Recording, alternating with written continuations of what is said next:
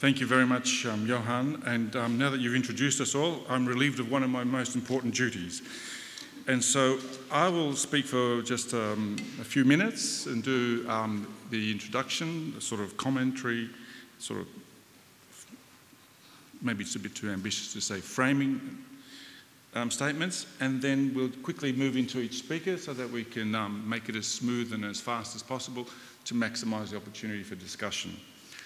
I also want to start by thanking the beautiful, absolutely most haunting and gorgeous welcome to country I've had ever. And that was quite an amazing experience. And I'm really quite touched by the variations that we're now experiencing in this ritual. I think that's a great sign of cultural innovation. Secondly, what I want to do in this little presentation is just to give a few little terms, open up the terms that we've got in front of us. Today, in this panel, it's called Institutions and Publicness. And what is public in this publicness? Well, obviously refers to the idea of public sphere, the public interaction, the idea of people interacting, working towards what is the common good, this collective value system that we generate through interaction and engaging and giving each other ideas. And of course, in the classical era, where this idea of the public, the common good, was first defined, it was assumed that it occurred within a certain territorial unit, in other words, a pretty small space, and it occurred in a face-to-face kind of manner. And that model pretty much held to be central in our understanding of what is public and public spheres right up until about a decade or so ago, when we started thinking about the idea of this public being formed not just by our face-to-face interactions, but also face-to-screen-to-face interactions. As this mediated form of a public sphere becomes a dominant and formative part of our understanding of what the public in publicness is, we see a dynamic shift in the way in which we understand what our culture is, what our identity is, what our aesthetic values are, what our social goals, and so on and so forth. So we see a shift that the contemporary is trying to deal with is also the shift from the face-to-face interpersonal, face-to-screen to face interpersonal, and that expands not just the means by which people interact with each other, but also the spaces which can become connected with each other. Suddenly, the unit of the public in publicness shifts from that small bounded area that you live in and you see people on a more or less regular basis to the units you communicate with through various mediated mechanisms. So the global and the contemporary and the mediated forms of interaction become central in defining an extended and much more complex network system, and in many cases a transnational system in defining publicness. Now, that seemed to happen at the same time when our experience of public space was radically contracting in a material way. And the discussion that Peter led in the last panel about that in terms of the transformation of public spaces into empty spaces before they become recolonised spaces in the gentrification and corporatisation of our modern cities was symptomatic of that profound change. And it occurred all around the world. The punk period that Sean was talking about occurred because there were lots of abandoned spaces that people could colonise, whether you're in a band or a musician or in a studio or etc. I worked in 1984 at Young and Jackson's pub, probably at the same time as Callum, and I earned in 12 hours... I didn't work there. Maybe, you worked in another pub. The point is not whether you work together, but in 12 hours I earned enough money to live for the whole week and pay my rent, etc., etc. And some of my friends like you would keep a studio in Chapel Street or in Flinders Lane with that amount of work. Now, nobody pays their rent on 12 hours bar work today. So therefore, it's interesting that this whole relational aesthetics phenomenon that occurs at exactly the same time occurs at a time when the public assets, either the abandoned ones of the previous industrial era or the actual state-owned ones, are contracting. The availability are contracting. And at the same time, artists are developing projects, Terry, as well as practices, which are interactive which are focusing on the collective, which are focusing on hospitality, which are focusing on building cross-cultural communication. That is an interesting coincidence, or is it a response? We can debate this. And at the same time, these new mediated experiences are occurring when the cities themselves are much more mixed than they ever have been before. Mixed in what sense? Not only class mixture, but also cross-cultural mixtures, greater forms of global mobility, etc. So all of a sudden, the idea of what the cultural repertoire is that you refer to or you wish to extend becomes interwoven with lots of different people, positions and perspectives who are informing and transforming and reconfiguring the pool itself. So this process of interweaving becomes a radical new agenda in redefining the potentialities and the referentialities of what makes the publicness. So we have this idea of a new configuration of publicness at the same time as the subject is also being radically rethought as well. The participant, the person, the citizen. I've mentioned the transformations in terms of our economic position, our cultural backgrounds and perspectives, but also one needs to think about our relationship to the public space, how we participate in public space. Recently, there was a report released by the Victorian government which tried to demonstrate how the 12 major institutions, from ACCA to the NGV, etc., generate audiences for return for their investment, etc., and had these beautiful little graphs in terms of numbers of people come and the amount of money spent, etc., etc. And so there was an interesting sort of glitch in this graph, because while most of the graphs indicated quite successful audience generation by all these major institutions, there was one that went completely off the chart. And that is Federation Square, which is an open space, and it had 10 times the audience participation of all the other institutions put together, on a fraction of the budget that all the other institutions claimed. Now, why? Well, because you could say they were just walking through and had no impact and just passed us by. Or you could say they had minimal impact, or you can say maybe they had actually had quite profound, but we don't know. But the point is, however, these people define themselves as having had a cultural experience while walking through a semi-open space, a square, an agora kind of environment. Now that is an interesting shift in the idea of participation in culture. This is a person who says, as I am walking through a space, I am also engaging with that environment because it's rich with cultural platforms and content.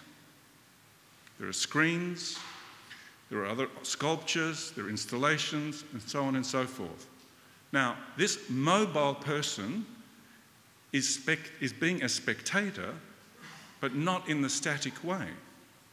They are not contemplating nor being elevated in the conventional Enlightenment models of what the spectator is meant to experience.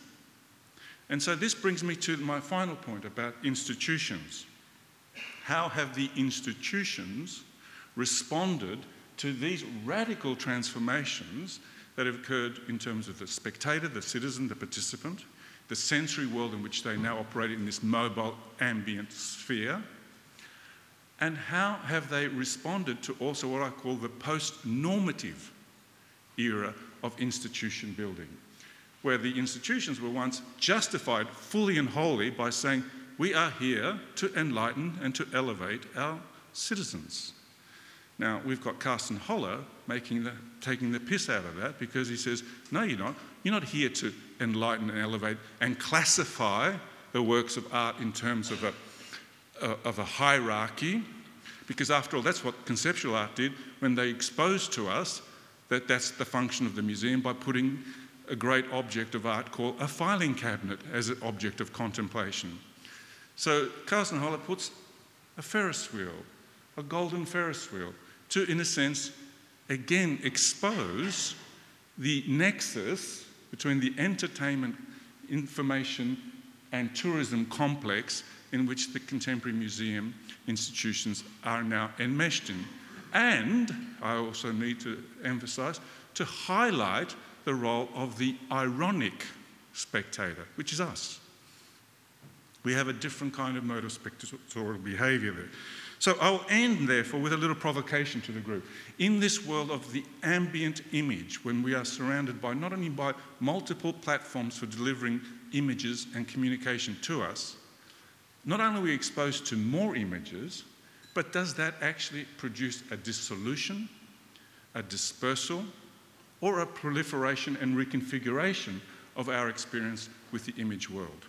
Okay, let's quickly move to Callum and then take it from there.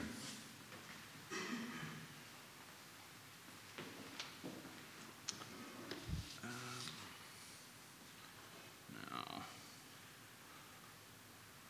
where am I? Help, please. Yep.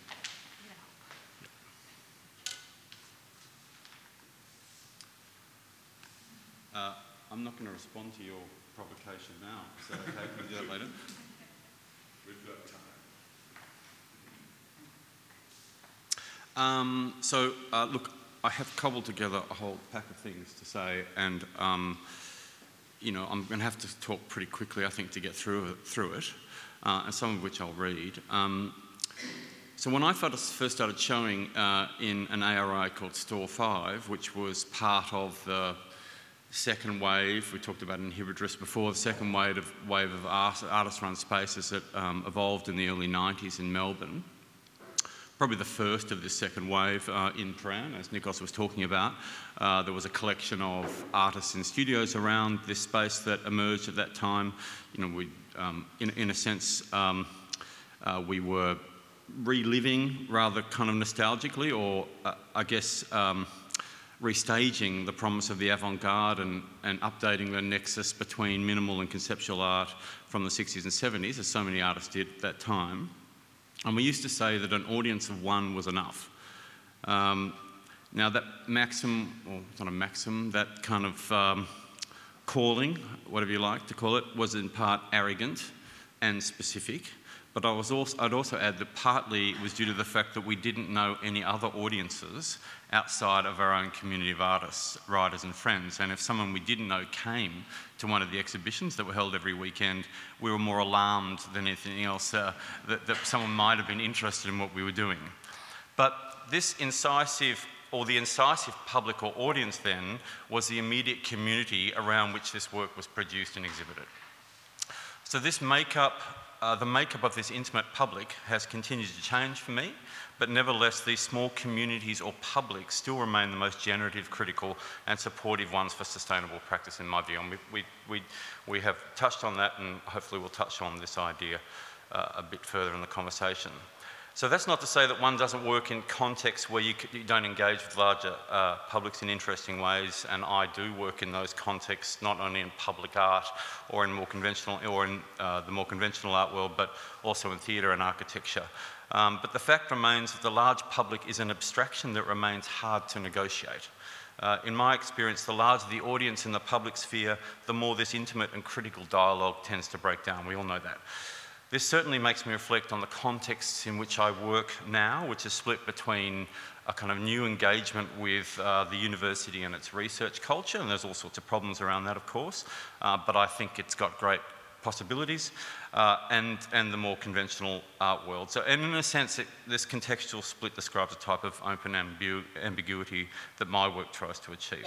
So here, participation overrides content because the audience is often regarded not as an aggregation of highly specific communities and contexts, though I'm sure larger, well-resourced institutions can examine forensically the demographics that they think they can cater to broadly, but rather they're regarded as an homogenised mass.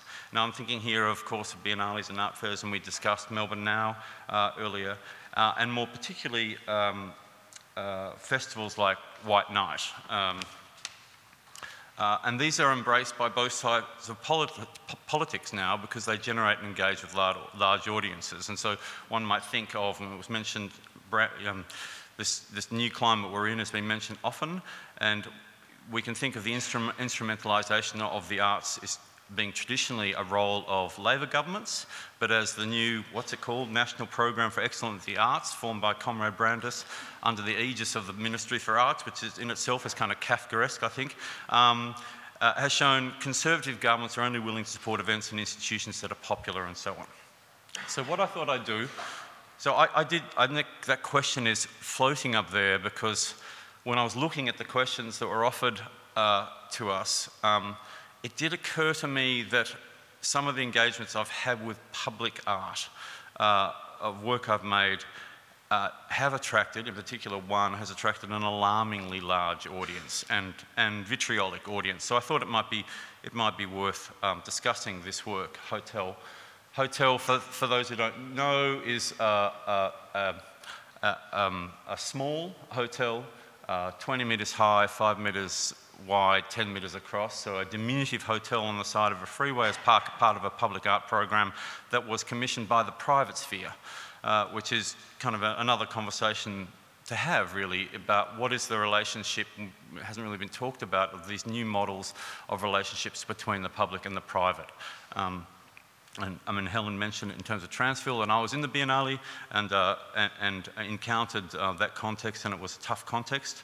But you know, there are broader conversations to have around that, I think. But so it was procured by the public sphere, which is, and procurement in public art is a very interesting thing to negotiate. You know, I wanted to make something that produced an effect for a specific type of audience. So in this case, so a driver, someone in a car, in the space of the car, in that confused space between the public and private in the non-place of a freeway.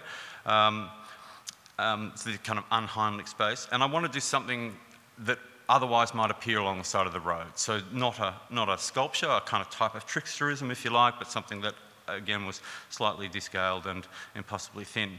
But in an attempt to produce a kind of moment of disbelief, if you like, or disorientation.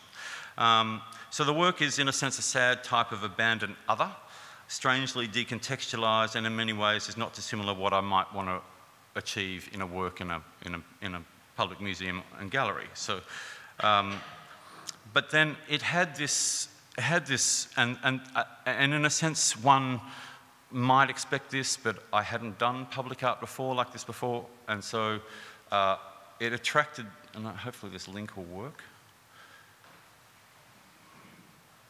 Right, yes.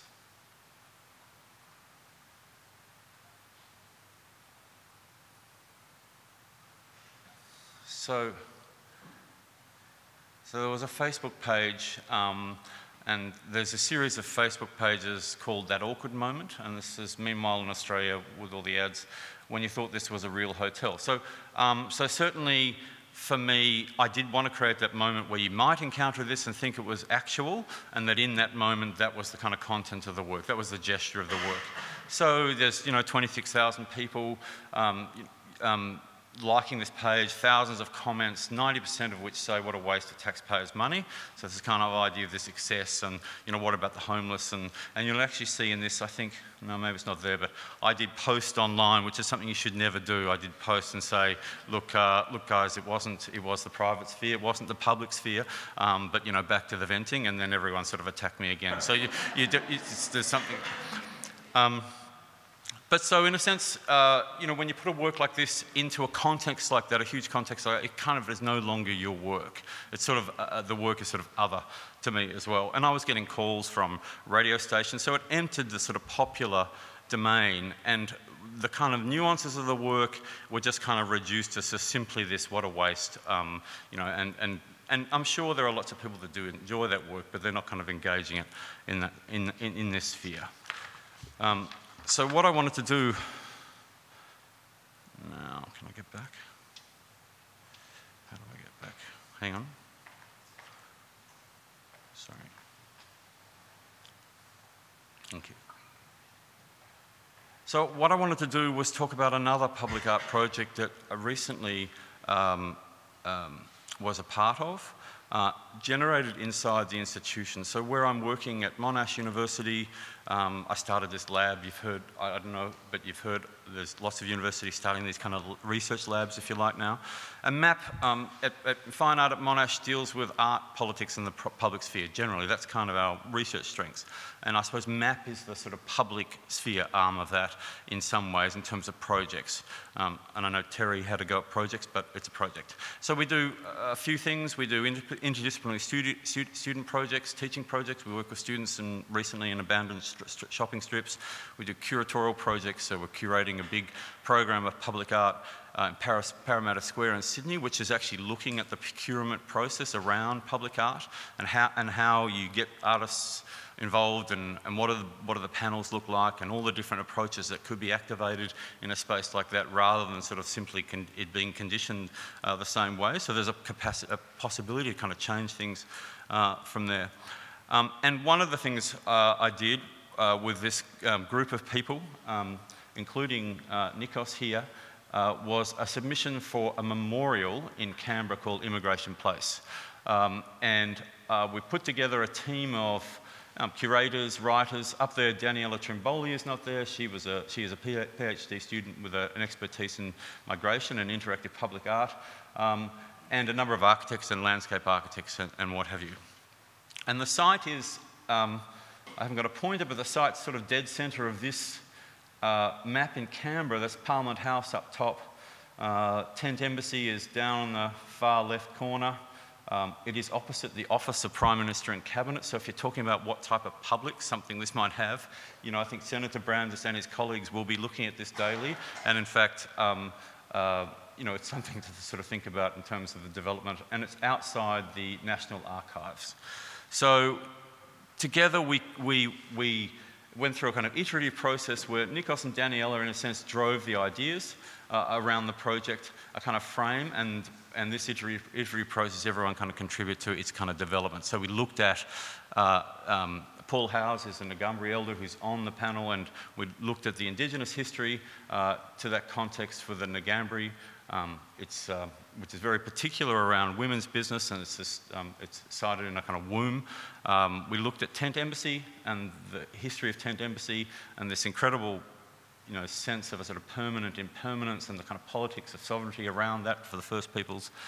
And then we looked at, really generated by Daniela and Nikos, and perhaps Nikos can talk a bit about this, the kind of complexity of the migration story. So it's kind of embedded, there's a sort of politics embedded in this, of course. So from the beginning we're saying that everyone's a migrant. I mean, Indigenous people came here across, many believe they came across the land 40,000 years ago.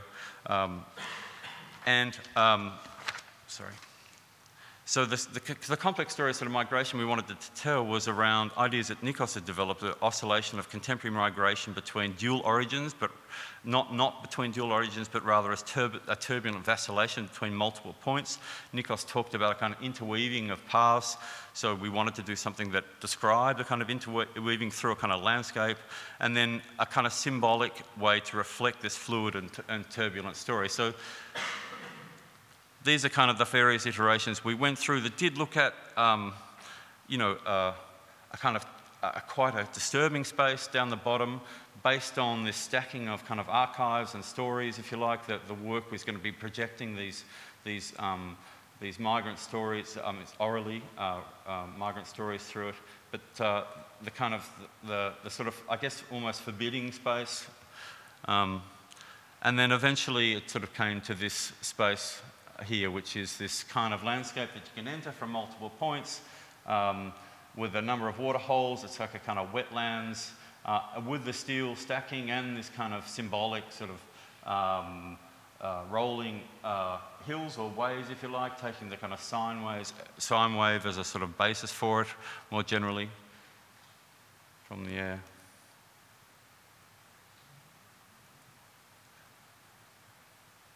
And that's really it for me. Thank you.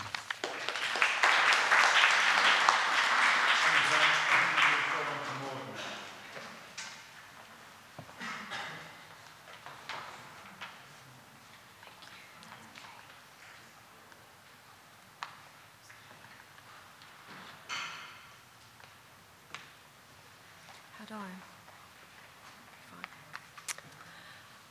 Hello. I'd also like to start by acknowledging the traditional owners on the land upon which we stand, so very appreciative to be here. I guess that I had prepared a little bit of a snapshot of something that the gallery does in terms of our engagement with the public. But having heard everyone's talks, I've kind of reassessed a little bit what to talk about. So when I first spoke with Nikos over the phone, I said, you know, what we're used to doing at the gallery, or me in particular, is giving a lot of PowerPoints that are, this is what we're doing, it's amazing, lots and lots of images. Ellie in the audience there would have helped me to put these fabulous artworks that we're doing and kind of the way forward and building a momentum of positivity. And I think that I do need to acknowledge that the conversations here today have been very heartfelt and also leading in a direction that, yes, there is a lot of positivity, but we also do need to acknowledge that there is a difficulty at the moment in terms of funding and in terms of a whole lot of things. And Peter, thank you for pointing that it is cyclical and that there's things, we're kind of always placed in this position because the arts are always something that is seen not as I think you mentioned, Callum, or someone did, about that, of course, hospitals and care and roads and things seem to always come before our needs. So it's very, very difficult for us to prosecute what we need to do. But I would like to acknowledge that there are institutions that are really, really suffering and that are about to suffer even more. I mean, Kim Machen has just walked out, but obviously MAP is an institution here in Brisbane that has done incredible work for a long, long time and which has been defunded. We saw the Centre for Photography as well with Maurice Ortega was completely ended. So at the gallery we are very aware of those things, and we certainly don't underestimate the importance of what that means when all of those organisations aren't there anymore. And I hope that we can open discussions a little bit more, as I think the IMA has done so well for us to be able to actually, I mean, the fact that I'm here today, I really appreciate it, to be able to keep in that conversation and that we can keep discussing. I think too, Helen, you spoke about relations, and for us, I guess we need to find better ways to work, and we need to do that in very, very different ways. Obviously, our panel was to talk about audiences, and it almost seems, again, a little crazy to speak about audiences because of what we've been discussing throughout since 1 o'clock, not only through Terry showing us all of the history of particularly independent spaces. So again, I feel a little bit out of place in that our history has been very different to that, and I haven't done a PowerPoint for you on that history. And we have had a very interesting history as well in terms of how we've moved through the city. We're also in a very privileged position in that we're not like the NGV or the Art Gallery of New South Wales, for example, that have all of these competing spaces around them. We've managed to, with 2 big buildings, we have been well resourced for quite some time, and there was a pocket when we were very well resourced. And so I think that the IMA has always had an interesting relationship, but it's been probably a little bit easier for us to have our presence. I'd like to acknowledge that, but also to acknowledge that we're working in ways of how we might differentiate ourselves from the IMA, for example, from the university galleries, from a number of spaces that are doing things differently, and where do those conversations that we've been having up to date, how do they feature and mesh in what we're trying to do as well? And yeah, I think we can talk a little bit more about that. So I kind of had wanted to talk about that, so to acknowledge that. I did also want to say that quite a few of us on the panels have spoken a little bit more personally, so I did want to add a little bit of something personal about myself. And I guess that I wanted to say I have been part of an institution that has had its funding completely cut, and that was the Jammu Gallery. I don't know if any of you knew it, but it was a venture of the Australian Museum, and it was trying to work with culture in a very different way. So it was a venture that was featured in Customs House in Sydney, and the whole way of working was working with another artist, Brooke Andrews. So it was Brooke Andrew and I. He was representing Indigenous Australia, and I was looking at the Pacific. And we were trying to work so that the collections would be brought out in a very different way. And that lasted about 2 years, and it was my first job. So my first job was a failure. So I was very, very upset about that. So I do know, and we kind of knew very early on that we probably wouldn't be supported either by the Australian Museum that started the change, began very, very early on, that they said, oh, actually, we're not that interested because the director had changed. So it was quite obvious that there was going to be no more support for that. And I guess that that's also a reality of the arts, is that you might have one government or a set of leaders that supports what you do and then another that doesn't. Same, we've been speaking a lot about Brandis. In 3 years' time, what will it be? Will it be the same? Will it not? So I did want to add that. As I said, I've got a set of a few slides. Some will make you laugh. There's a little bit of irony in there. I've got a little bit of cast and hollow, Nikos, so that's something that we can talk about. But essentially, in speaking about audiences, if I was doing a normal talk, I would just talk about all the different things that we're doing with audiences. Like, we're doing so much. We're doing 50s plus. We're doing with the children. We're doing cinema programs. But you're not the audience to do that to. I guess what I'd like to say is that I think that in the past, we've perhaps done even more of those little branches of, we try to get to that audience, that audience, that audience. But now we're trying to perhaps work more holistically in the gallery so that when people walk in, they've got to be able to have whatever experiences they need. So a lot of our audiences are families, so what happens when they walk into the museum? Where do they go? What is their experience for them, for that individual person, but also for their partner and their children? So it's a little bit, I think, a little bit of a different kind of emphasis, as indeed maybe some of the way that we apply for money might also be. We talked about project-based money as opposed to overall gallery money or overall institutional money. So you see that that's kind of our bread and butter. Families come in. We've got this Yayoi Kusama project, travelling the world and having millions of audiences, but how does that translate? Some of the really interesting things that we're doing in the gallery, and I will only mention one, is, for example, we're working out of our Cinematheque in a very interesting way. So we're the only gallery that has a Cinematheque, and so people like our curator Jose da Silva is bringing out performers to engage not only with the film but engage with the idea of who David Lynch is, because it was supporting David Lynch. 21st century is the spot I'd like to start, because it's a little bit kind of, I guess, engaging, Helen, with some of the ideas that you had about the NGV and Melbourne now, and that it's extremely unashamedly bringing in the popular and kind of embracing some of those things. Nikos, I appreciated that you brought in a little bit of the irony in the cast and hollow, and we can forget some of those elements as well.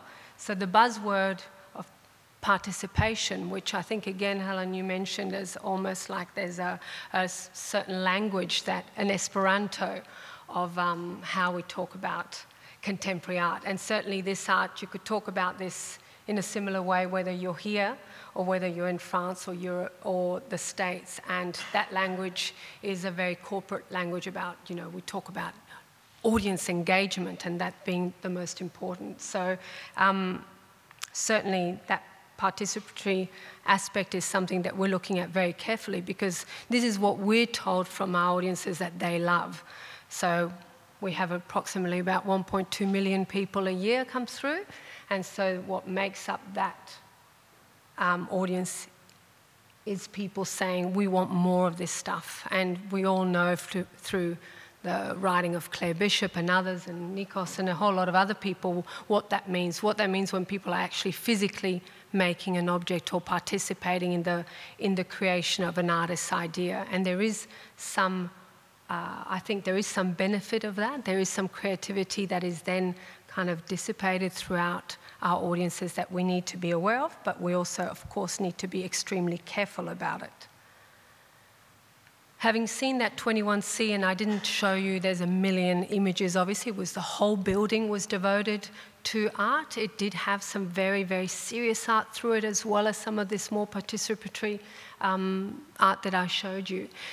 When we did Cycle Chung, which was another really popular exhibition, we were worried it was really 4 installations compared to an entire building being devoted to all of this art, so that you had to keep coming over and over in order to grasp it all. But the audiences actually really responded to these 4 works. And I think that again is another thing for us in terms, if we're just looking at audiences, about what do people respond to? Why did they respond to that? They had to pay for it. So why did they keep coming? What is the aspect of wonder that people want to be engaged with, and that they seem to perhaps find a lightness in there? How am I going for time, Nikos? 3 or 4 minutes. I did want to talk just briefly about the APT, and what I had done is actually, so this is the sort of slide just to make you laugh. It's the kind of thing that I would be working on all the time. So how many people? What are the children? What's the demographic? What's the economic impact? All of those things are what then enable us to go for funding and enable us to also go to sponsors as well. But the spine of my talk was really to address how we deal with audiences both internally and externally. And I did want to use this wonderful artist called Li Mingwei from Taiwan, and who very early on had done this participatory project where you wrote a letter to someone that you hadn't had the chance to say something to. And it's got some beautiful premises. We've seen work like this before, but I guess what I wanted to show was not only that it had started very early on in the gallery, that we just haven't just jumped on the bandwagon, but also this artist is an artist that we've been working on for quite some time, as was Cycle Chung. So for us, it's about trying to create meaning not only with our audiences, but also through those artists that understand the institution and how we might keep going. The project that I particularly wanted to chat about was the Bodhi tree. So this is a form of a public artwork. It's a tree. It's a Bodhi tree, the tree of enlightenment. So cutting was taken out of Sri Lanka and then brought in. It took 4 years in the making because it was so hard to get that cutting, and also the priests in Sri Lanka couldn't understand why this project was important. And so the artist explained that people did want, again, not that aspect, wander's probably the wrong word, but that they came to institutions in order to experience something, to have a sensation of something, and he wanted to give them that through the tree. And as soon as he said that, that's when the cutting was released. So you see it, it's on the left-hand side. So it's a beautiful work that will keep going well beyond all of us. And the last project is a Guernica in the sand, which was a representation of Guernica that we know so well, but it's in sand. And I did want to talk very briefly, saying that our way of addressing this idea of audience is to be trying things in different ways. So the idea of ephemerality, as you've been doing, Peter, for Brisbane, is just about what do you do with projects that, when they're finished, so you can see, end up like this. How do you maintain that over a number of months if we need to keep it? And indeed, that's the topic for the next APT. We're looking at performance and ephemerality in a very large sense, and it's a real challenge for us. So for us, that's the way that hopefully with a team of people that we're working with, that we can try and address some of those issues, but also work towards those relations in a more meaningful way. Thank you.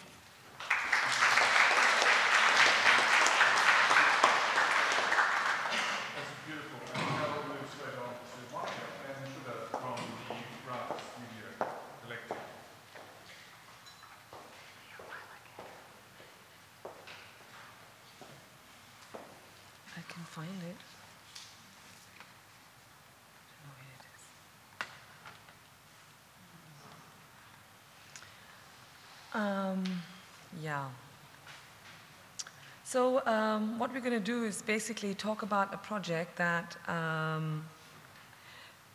the Biennale, we know, is an institution. We've been talking about institutions, and the Venice Biennale is a very specific kind of institution. And the project that we're talking about is on site right now at the Venice Biennale, and it's called Coronation Park. It was an interesting invitation by Okui because it was meant for the Giardini, which are the gardens of this thing, but of the Biennale. But what is also very interesting is that the gardens are lined by the National Pavilion, so it is very much a site that speaks to a certain history of how the construction of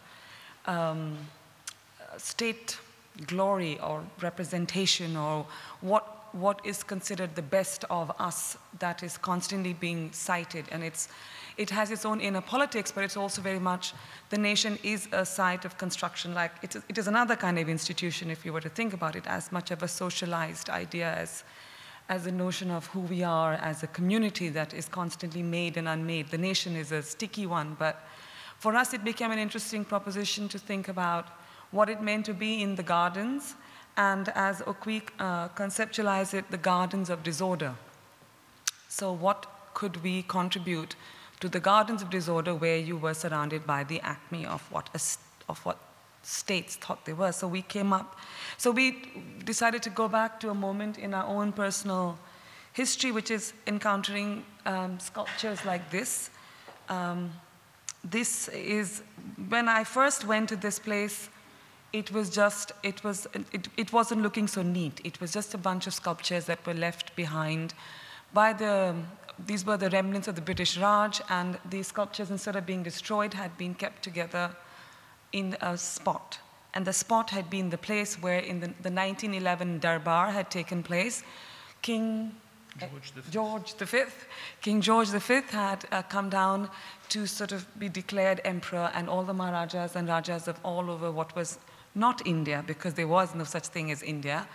It is a much later construction, but all the sort of potentiaries, plenipotentiaries, all of those people got together it was a big crowning, and then and an obelisk was sited, but on that site now is this is Coronation Park.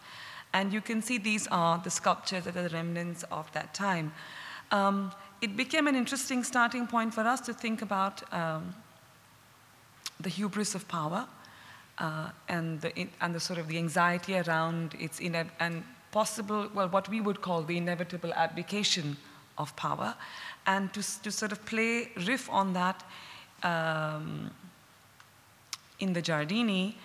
And so these are sculptures on site, which are on the axis that goes down. So this is from the entry all the way. At the end of this line is, of course, the British Pavilion, which so you have the French Pavilion, the British Pavilion, you have all the Swiss, the Nordic. For those who know, I had completely forgotten until I went back after years and years how many, and how small the Giardini really is. But it was really, so as you can see from each of the, and it's also quite nice to go to the Giardini before the opening. This is what it looks like, empty and beautiful, because it is actually a promenade, meant as a promenade, which you never feel when, well, at least I've only been at opening time, so you know how it is when you're the artist. You install and then you get you leave after. You never know actually how the exhibition develops. But this is just first to give you some images of the piece, and I'll tell you some more.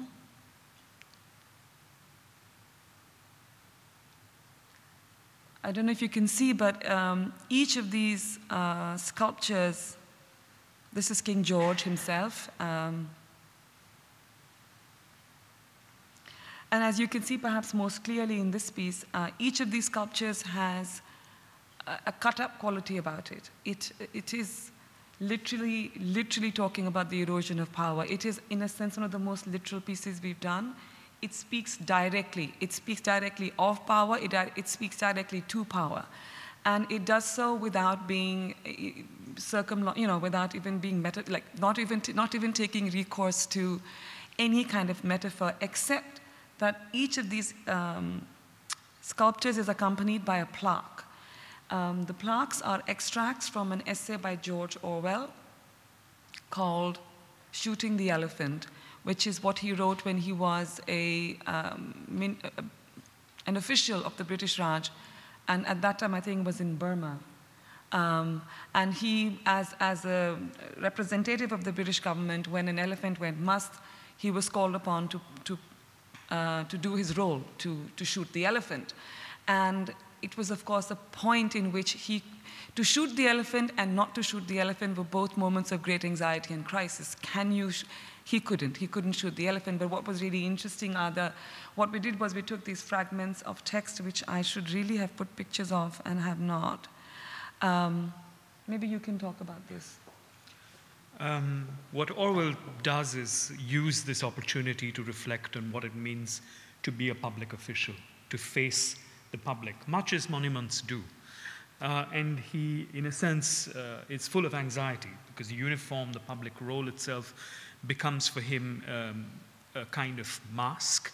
And he talks about how he becomes an effigy for himself. And it's quite strange to see this text as a way of thinking about public monuments, because all public monuments are some kind of masquerade. They perform certain specific functions.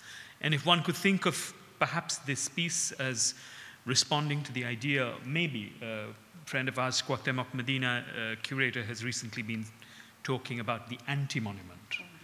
And perhaps these are examples of anti-monuments, which all monuments eventually become, because they eventually become sort of monuments to their own forgetting.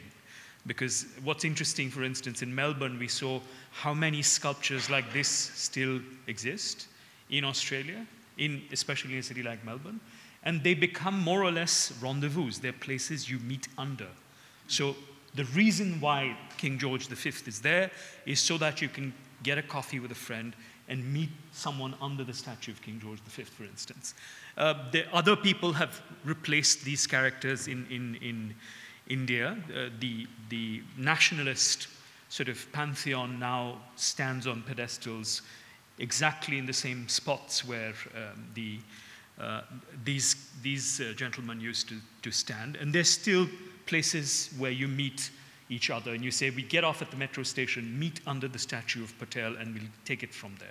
So in a sense, they become reminders or notes, aide-memoirs in a city, but not to themselves, but to their own forgetting. And Orwell does a remarkable job of talking about that anxiety of being someone who's, in a sense, being able to see his own oblivion. He sees the ridiculousness and the complete nonsensical nature of power of the British Raj. And it is his moment of realization that shooting an elephant brings about. So in some senses, these are reminders in the Giardini that there is an element of hubris attached to being Spain or Belgium or Britain or India, that these are momentary constructions. The nation itself is a monument perhaps to its own eventual demise. I just want to, talking about forgetting, I just want to flag the fact that, you would think that, when you walk into the Giardini, this is, you're seeing all of these things, and a lot of people would say, oh, you've got work in the Biennale, so where is it? And we'd be like, you're standing under it. And they really did not, so it was interesting, they really did not see the work, because it seemed, it's interesting also how they had already taken on that role, that other things take a bit longer to do. They seemed such a part of what is considered the language of such structures. A place like Giardini and outside in Venice, you would have pieces that would speak of the past. And the fact that they spoke of the past in... by sitting in this more kind of violent sort of way, it seemed to not... so it was interesting. We said it was the most, as we were laughing with another friend, this was the largest and the most invisible piece in the Giardini. Which is I think, one of the characteristics of what public sculpture is. And it was on our part a way of thinking about what it means to be visibly invisible. I think that's more or less it.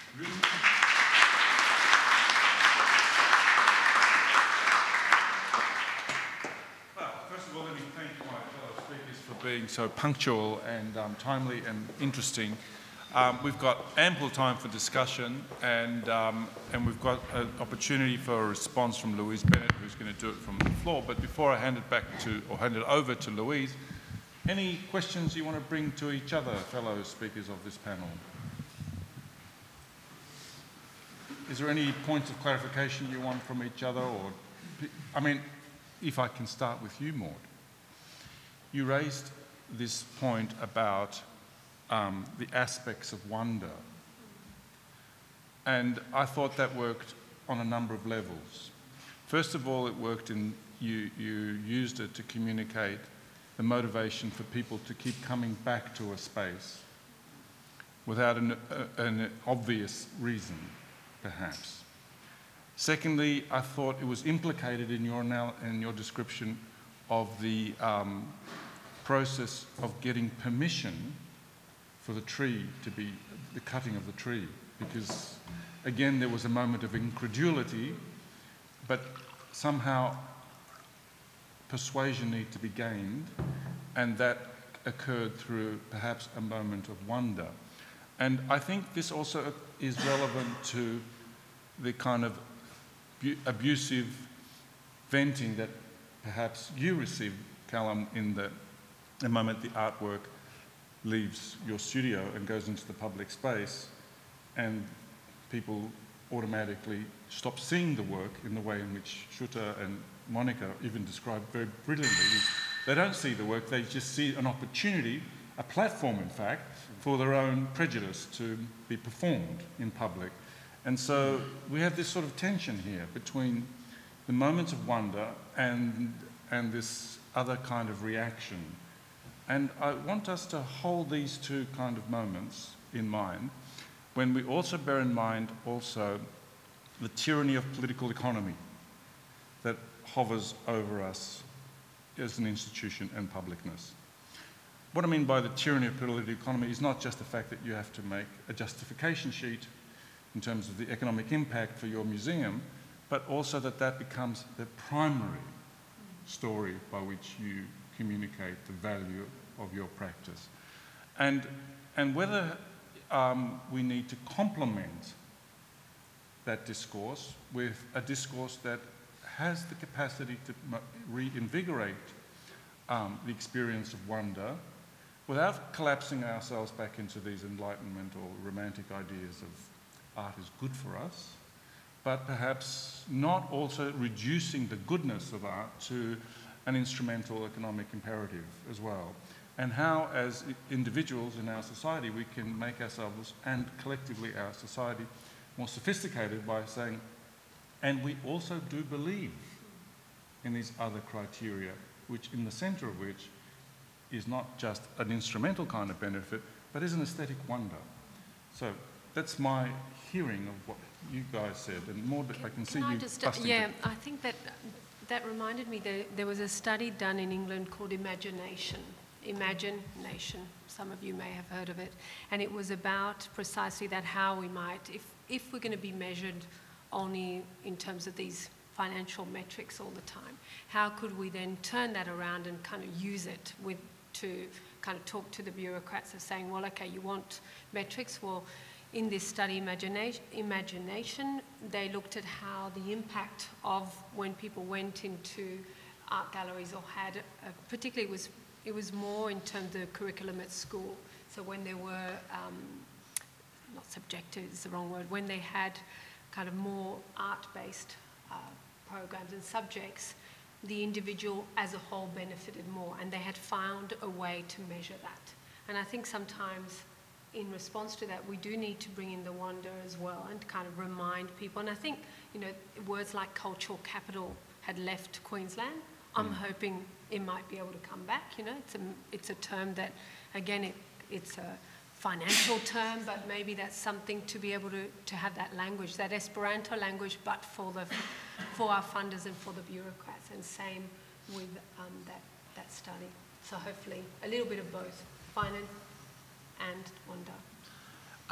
Well, I'll just say, in terms of these works that I showed today, of course they don't leave the studio because they're produced outside the studio, and it's a totally different network of production that you're dealing with. And I do like the idea about monumental invisibility that these works kind of achieve, and you can go to a lot of trouble just to achieve that. And I suppose I undersold it a bit, but that moment when you encounter a work like mine and you think it's real or not, that is a kind of moment of wonder, and it's tied to a kind of aesthetic wonder that is, I think, potential, a poetics that is kind of potential. But just to the point of the capital, you know, I'm part of something at the moment in Victoria, as you know, which is using we kind of say the dreaded creative industries, which is started up in Queensland, QUT, and it is a kind of, as you say, a sort of method to try and convince government that the arts is a primary industry and they can leverage it across government. Because the hardest thing for them to do is they know that all the money in Victoria for the arts is in defence.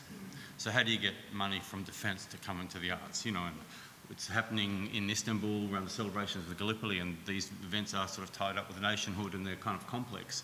But there is a kind of capacity, I think, to use the economic metrics, because that's all governments understand. So many people in governments and arts ministers don't like the arts, don't understand it really. So to convince them of the kind of wonder or aesthetic wonder is very difficult to do unless they're embedded into it. So I'm not justifying it. I think the economic argument is very problematic. But if they can use it to kind of leverage money across governments to get more money into the arts, and they think that will work, then, or the arts minister thinks that will work, then that's probably a good thing. And Monica, do you feel these tensions in your context as well? No, I mean, we feel them, I suppose, in interesting ways, because our work has to often travel to contexts where these are real questions. Because as Callum or any one of us would undoubtedly understand, the space of production in contemporary art is an international one. So what happens in one place definitely affects the careers of artists everywhere, because we are all dealing with institutions internationally. As far as India is concerned, culture has never been a priority of any government, and it's not only this one, but of all governments. I mean, we had a show recently at the National Gallery of Modern Art, which is a national institution. It was wonderful to show there because of the fact that there were lots of lots of people came lots of publics come to the National Gallery of Modern Art who would never go to a contemporary art show. So that's a bit like what you're talking about. But while preparing for that show, we did some sort of research in the National Archives about what was the NGMA and where did it come from. And the first governments, which is, you know, what all Indian liberal progressives like to talk about, which is Nehru's government, placed culture under the Department of Research under the Ministry of Agriculture. So that gives you an indication of how much they valued culture. And it's been downhill since then. So that gives us in some ways it gives also the opportunity for us as artists or people in the cultural sphere to think about what do you do when you don't have anything to rely on. So it encourages a certain kind of out-of-the-box thinking sometimes, and a lot of lament otherwise. I prefer the out-of-the-box thinking to the lament. There's certainly a great deal of niftiness and nimbleness that's necessary in all sectors. Yeah. But also I thought your point about the sculpture being sculptures of power, but there's a veil that's thinly held over the face which covers the tense anxiety that you mentioned, and that what is interesting in our particular moment in culture now is that anxiety has gone one step further, and you've effectively decapitated. Yeah. And that to me speaks to the fact that the public has become plural. Publics. Yeah, and in that plural, it's not just in the international context of the Giardini, but probably even in India. And certainly in places like Melbourne, where, as you say, those sculptures are there, but for whom are they resonating? And we had that question about for whom earlier. And so I think that's an important point now to think about, is that if you are to build a 21st century sculpture, like Callum does, in a way, he quite rightly picks an international language as the reference point. Whether it becomes an object of contempt or awe is secondary, but because we have to think about what is the repertoire that will have at least a catch for these pluralities. So that becomes part of the context. And here I'm thinking of the very seminal essay by Daniel Buren, when he says, you know, the moment the artwork leaves the studio, it's alienated. So let's start in that condition of alienation and make something that is already going to only exist in a state of alienation. Well, all I've produced is nodding heads, but I mean, I think Louise has got a point. Okay. I'm an artist and I work inside the White Cube as well as outside the White Cube context. And I run my practice as well as the co-director of the Arts Initiative. I think you need a microphone. You didn't want to come to the stage, but you'll either have to stand up and really project or come to the stage.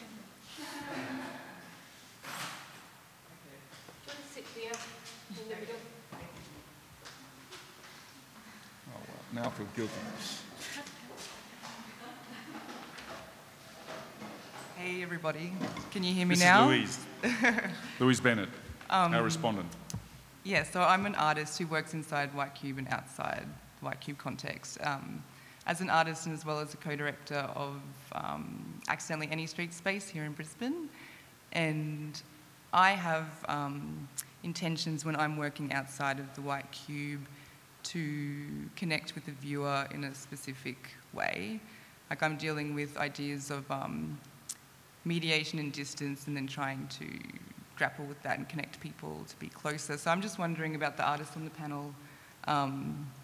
When you work outside of the White Cube, it is kind of more inducive to viewers having an experience that, you know, is shared or, I don't know, I'm just wondering, like, do you have in mind an intention of a specific experience people should be getting from the work? Do you have a range of things? Like you were saying that some people missed the monuments altogether. So it's like, you know, do you have an ideal experience of what viewers should be getting? Or is it just an open-ended thing? Like what do you, is there something specific that you want people to get from your motel work that you could talk about? Does that make sense? Yep. Yeah, sure.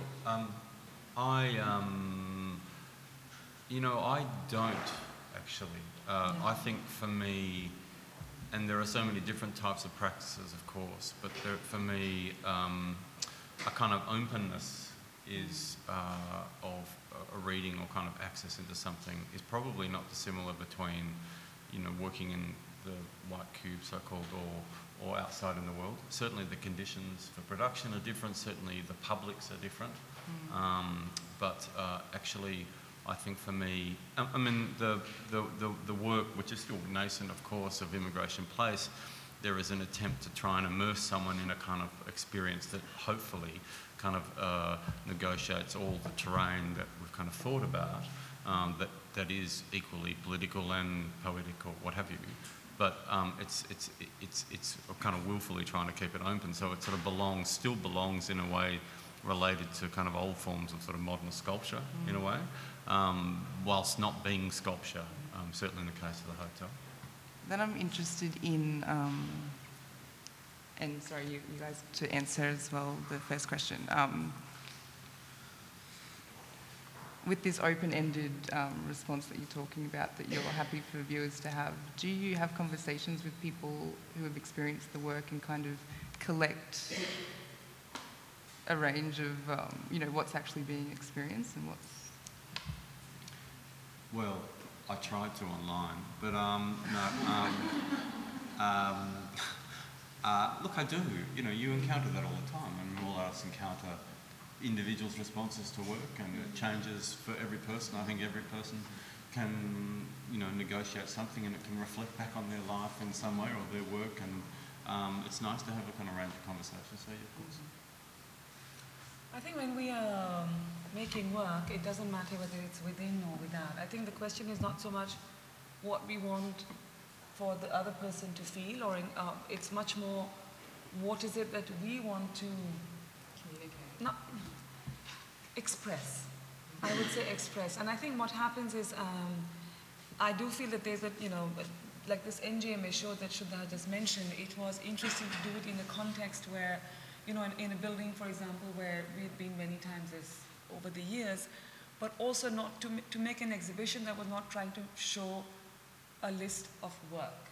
So even to be able to say, what is it that one is hoping to create an expression of that can be both for the person who's making it and the person who's encountering it, and then that it's a relationship between all three, between the person and the other person, and then the thing, which is not a thing, because it is a collection of many things. It's a palimpsest of possibilities. It's tonalities that are dark and bright and colorful and all sorts of things. And I think this spectrum is what you are hoping to sort of open out each time you make a situation happen, whether that situation happens using light and air and sound and looks like there's nothing there, or when it becomes like this massive thing which people don't see. It doesn't really, I think, what you're seeking to do, as you know, the urge to is not, because you're not making it for anything. There is no, I mean, as a collective, I think people will sometimes ask us, so how do you survive for so many years? You're like, because we never had a manifesto.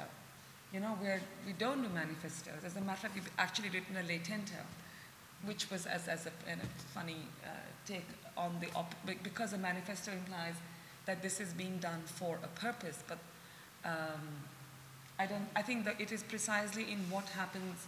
I think even the word open-ended for me is not like really, it's not like there's because it implies still a kind of like a teleology, right? There will be an encounter which will be followed by a response to the encounter, but I don't think it works in that teleological way. Yeah. There's another thing that I'd like to add. If one looks at the history of, let's say, public sculpture, I think it's quite fascinating that probably one could think of the pyramids or the Sphinx as the first biggest public sculpture. Then there's ancient Athens had this thing that I've always been fascinated by, the monument to the eponymous heroes, which is really conceptual work of art because 100 names were chosen of the heroes of Athens. The Delphic oracle picked 10 through a random lottery, and those 10 became the constituting sort of founders of the 10 tribes, right? I mean, so the sculptures are where the tribes of Athens were created, the people of Athens were created. Most public sculpture is an effort to tell people who they are, either by saying, this is your king, this is the man who you must look up to, or usually man whom you must look up to, or these are the people who fought and died so that you may live today. I think when we work in public context, we make an effort to destroy that statement, to make it very difficult to tell anyone, this is who you are. Rather to say, the question, this is who you are, or the statement, this is who you are, should not be admissible in polite society. At this point, we are taking comments and questions from the floor. And this is an invitation, and in fact an invocation to say that the authority does not rest with the panel, that it rests with the public.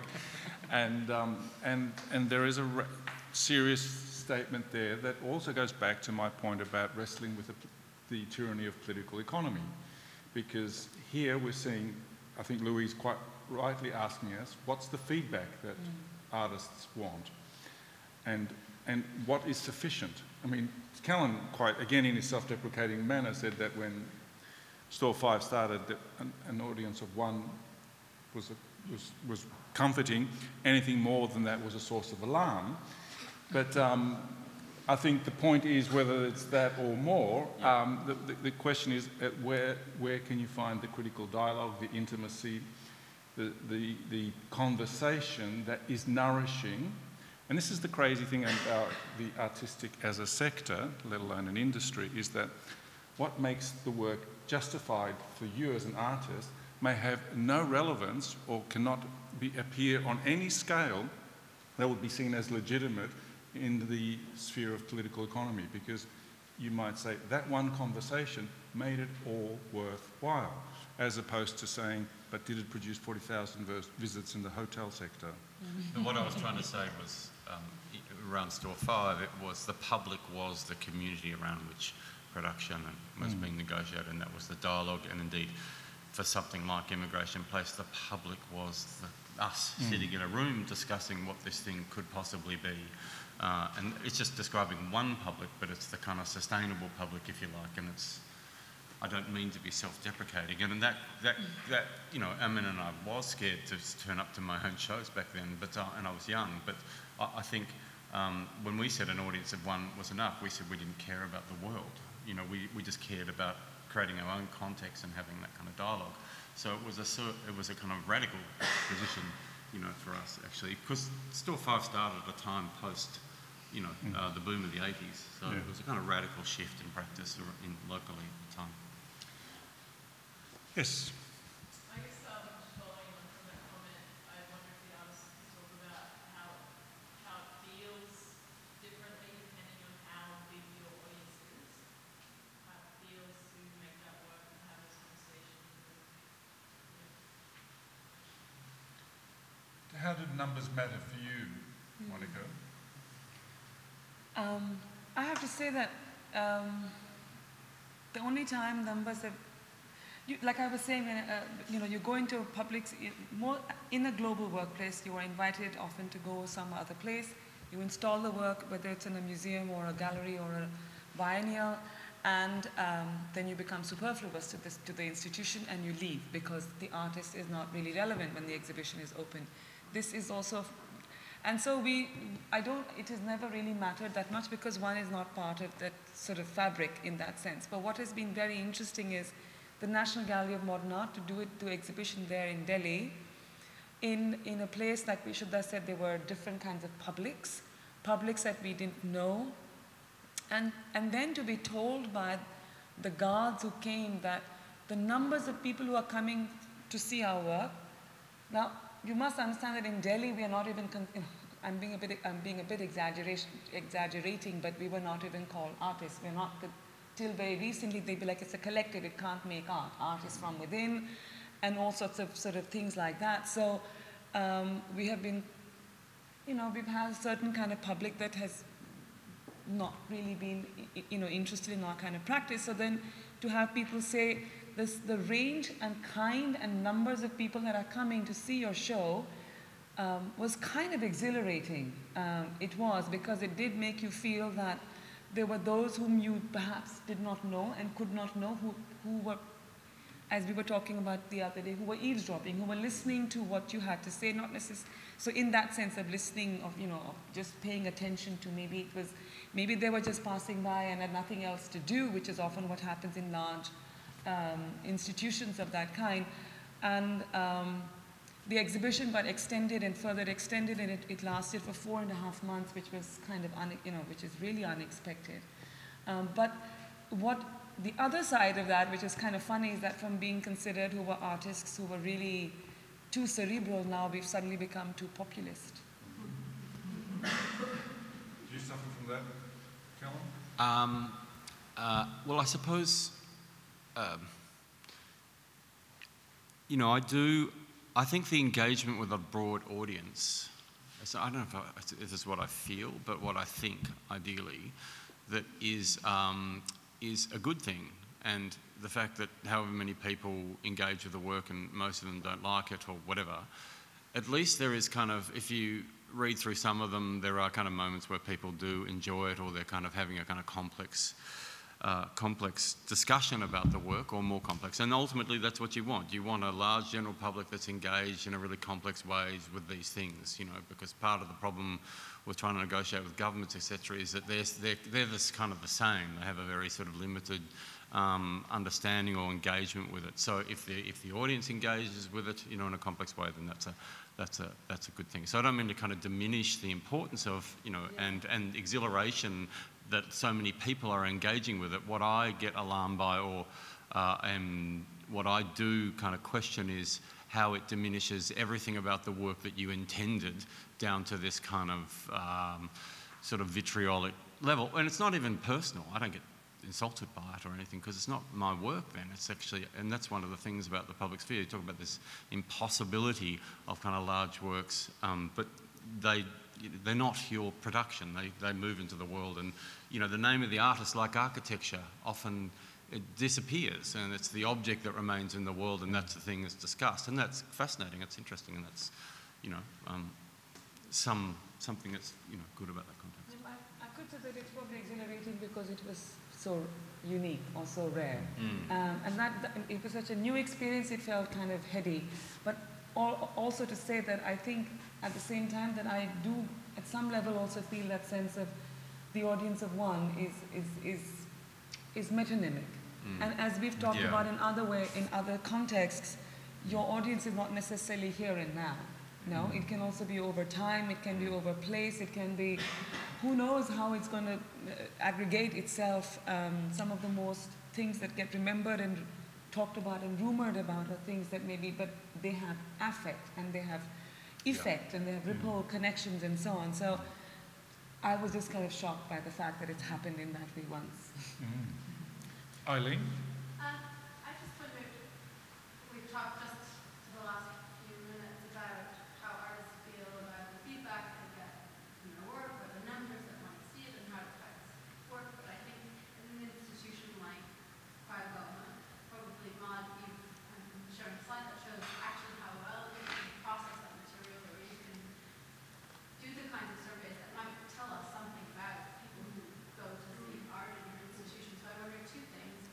The first is to ask, do you ever learn anything surprising about your audience, or are they who we think they are? And the second question is to ask,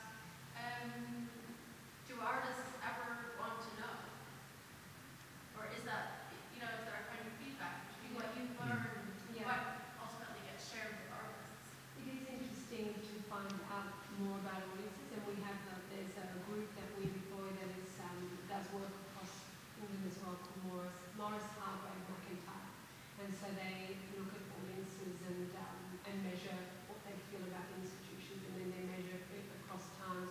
So, for example, the APT is measured against the last one, and for people, it's usually about what expectations they had when they first came to the gallery, and then what they walked out with, and that's how that's measured. But as we all know here, more so than any other group, is that questions are so subjective, so that how you question and the words that you use can also very easily determine the response. But I think they do their best to really try and be as neutral as possible.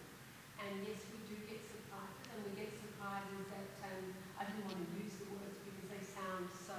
But when we use wonder is kind of an easier word to use, but a lot of the time there's a lot of words like transformation. People want transformation. What that means, I don't know, but they want to be able to walk into a museum, feel something quite visceral, and then be able to take that with them. And that's a word that comes up a lot, and it is measured against that. There is a sense, I think, with collecting data about audiences and certainly in educational institutions, the idea of kind of knowing who your future students might be, or in the art world, how can we resolve these problems if only we knew, forensically what that audience was. And there's a lot of people that are kind of trying to collect that. And if you look at data collection generally, a lot of the statistics are kind of, they're not true. They're kind of, they're sort of approximations, or they're, generalisations, they're logged out for kind of government reports. And in fact, ABS, is no longer collecting data around culture, anymore. And that has been something that's been relied on by a lot of funding bodies. So in fact, that's also disappearing. If I may say just a few things. One is, as artists, I think there is a very interesting relationship that one has with the public. And we've written about it in one context as similar to, and we invoked Don Quixote because he wrote, in Don Quixote he tells Sancho Panza, his henchman, to take these love letters to this woman, to the woman called Dulcinea. And then when Sancho Panza asks him, so where shall I find Dulcinea? And he says, that's not my job. I don't know where you find Dulcinea, just find her and just make the letters reach this woman. Mm-hmm. And I think that our relationship to that coming public, that public that is not just now but will also be in the future, is somewhat like Don Quixote's letters to Dulcinea. And as an illustration, I mean, we've been talking in Rux a little bit about something that people think is a bit grandiose sometimes, is that the actual public for contemporary art and for all our work is the 7 billion people of the planet, one by one. And it's not a grandiose claim, but to say that actually you don't know, we have no idea how things travel as memes and as images. We once wrote a text in which we invoked the figure of the unknown citizen, talking about monuments, that there are monuments to unknown soldiers often, but there's never a monument to the unknown citizen, or very rarely. I haven't come across one. And that there was the distresses and the vagaries of the civil wars of the moment, where everywhere there is a civil war and unknown citizens disappear in these civil wars. People who disappear don't get remembered in history because disappearance also involves the disappearance of the fact that they've disappeared very often, right? So some years ago, you would probably have been familiar with the fact that there was this terrible rape and murder of a young woman in Delhi, and the city's young people spontaneously rose and flooded the city with their anger and their rage and their sorrow. And I had written an editorial in a newspaper where the figure of the unknown citizen was invoked. So from an essay by Rux Media Collective about a work that can never be made, and a phrase entered a social world. And within 4 days, there were hundreds of thousands of young people carrying signs saying, "In memory of the unknown citizen." So it was, in a sense, a very, very strange artwork of which we are not really the authors, but in some ways we are, and no one knows we are. And I think that's the kind of publicness that sometimes does surprise the world. Those surprises are truly wonderful. But you've got a question. Yes, I'm interested in this idea that art could be potentially visited by a limitless audience, but at the same time, we're looking at the influence of corporate culture really intensifying in public museums and institutions, when the founding principle of a public museum might be to be accessible, to be inclusive, to be available to absolutely everyone. In the corporate world, that's kind of preposterous to think that your product might be going out to anyone. You have to sort of define and limit your market. I'm just wondering if there might be a future where public museums and galleries are asked to really narrowly define who that public might be, who their audience might be. Maybe it's to say that, we're doing really well in this demographic. Maybe it's, baby boomer women living in the western suburbs, and there's enough of that market to be sustainable. Do you think is that absurd, or is that something that we might see play out in public institutions?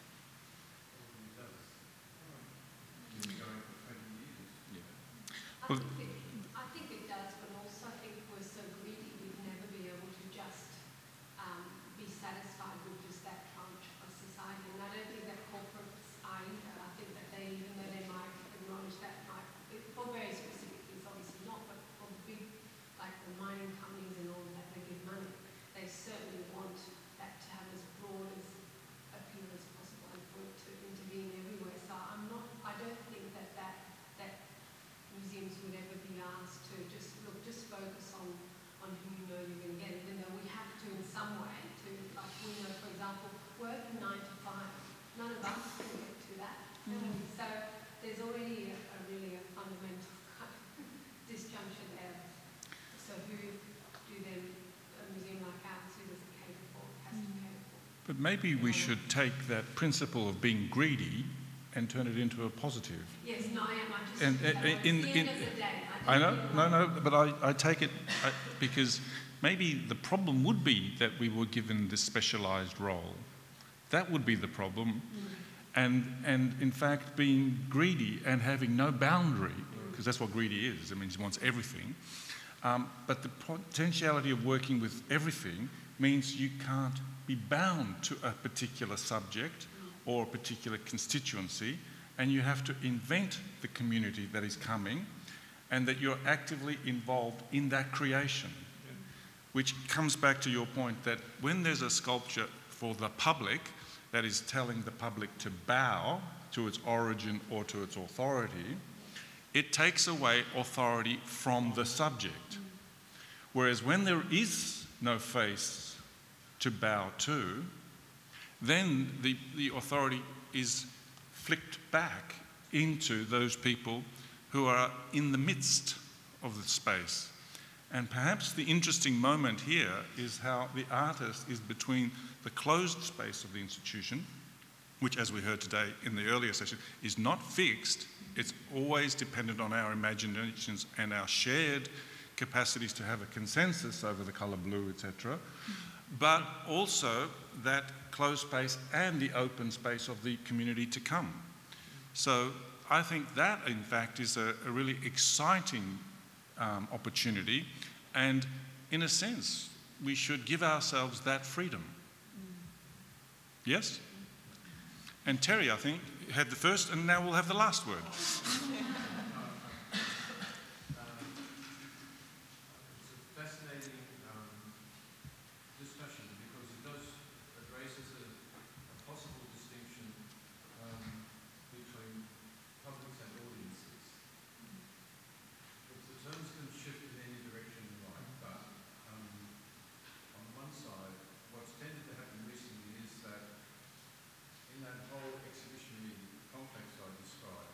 Institutions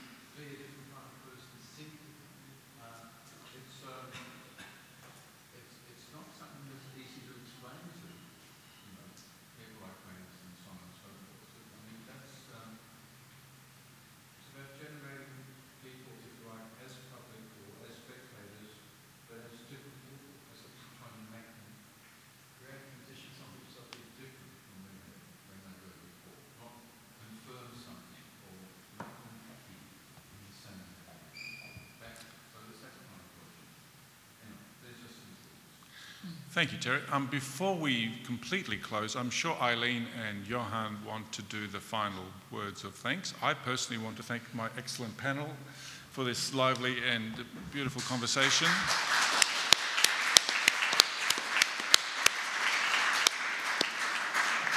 And I want to thank the organisers and everyone who's been involved. And but there was a question as well. Yeah. Here we got to. So Professor Morton, you said that the large public remains an abstraction that is hard to negotiate. Do you think that the youth would become harder or easier to negotiate in terms of the increasing number of platforms out there for expression? Sorry, could you just say the last bit again? So do you think that... Oh, it's easier to negotiate given the number of platforms? Yeah, do you think it's easier or harder to get out there? Well, it's easier to see. I don't know if it's easier to negotiate, but I mean, potentially, of course, it is. I guess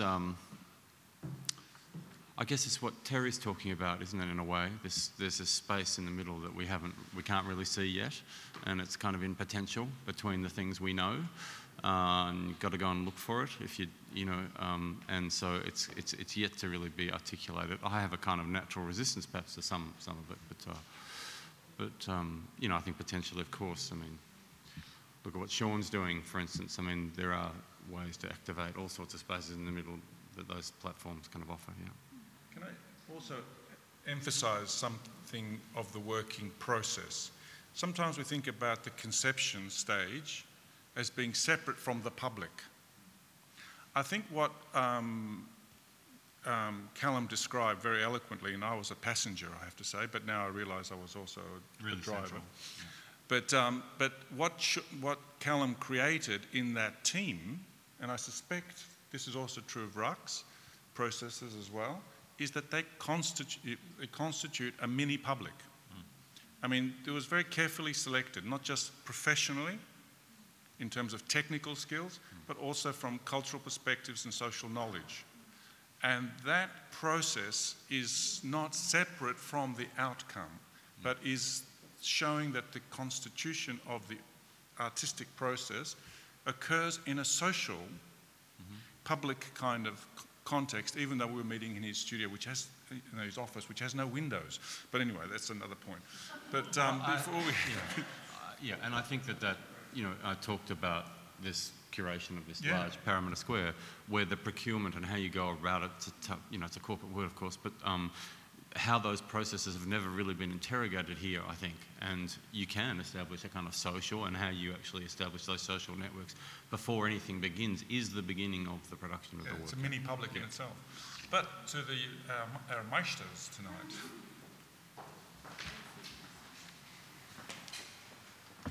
Hi everyone. I want to begin by saying thank you to all of the speakers and panelists who have shared their thoughts, both, with great insight looking back through history, but also offering very personal and, for all of us, very raw concerns about what it means to make public and share art in this kind of context we're operating in today. So thank you very much to all the panelists.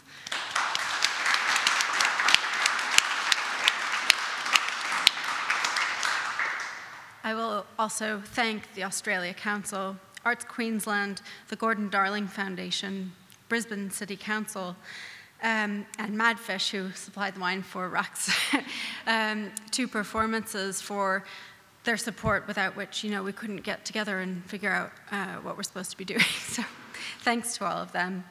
Thank you to the IMA staff. Tess really went above and beyond to help organize this, but actually the whole staff has been working tirelessly to help deliver this program and to change this exhibition week by week. It's really demanded more than we should ask of people. So thanks to everyone on our staff.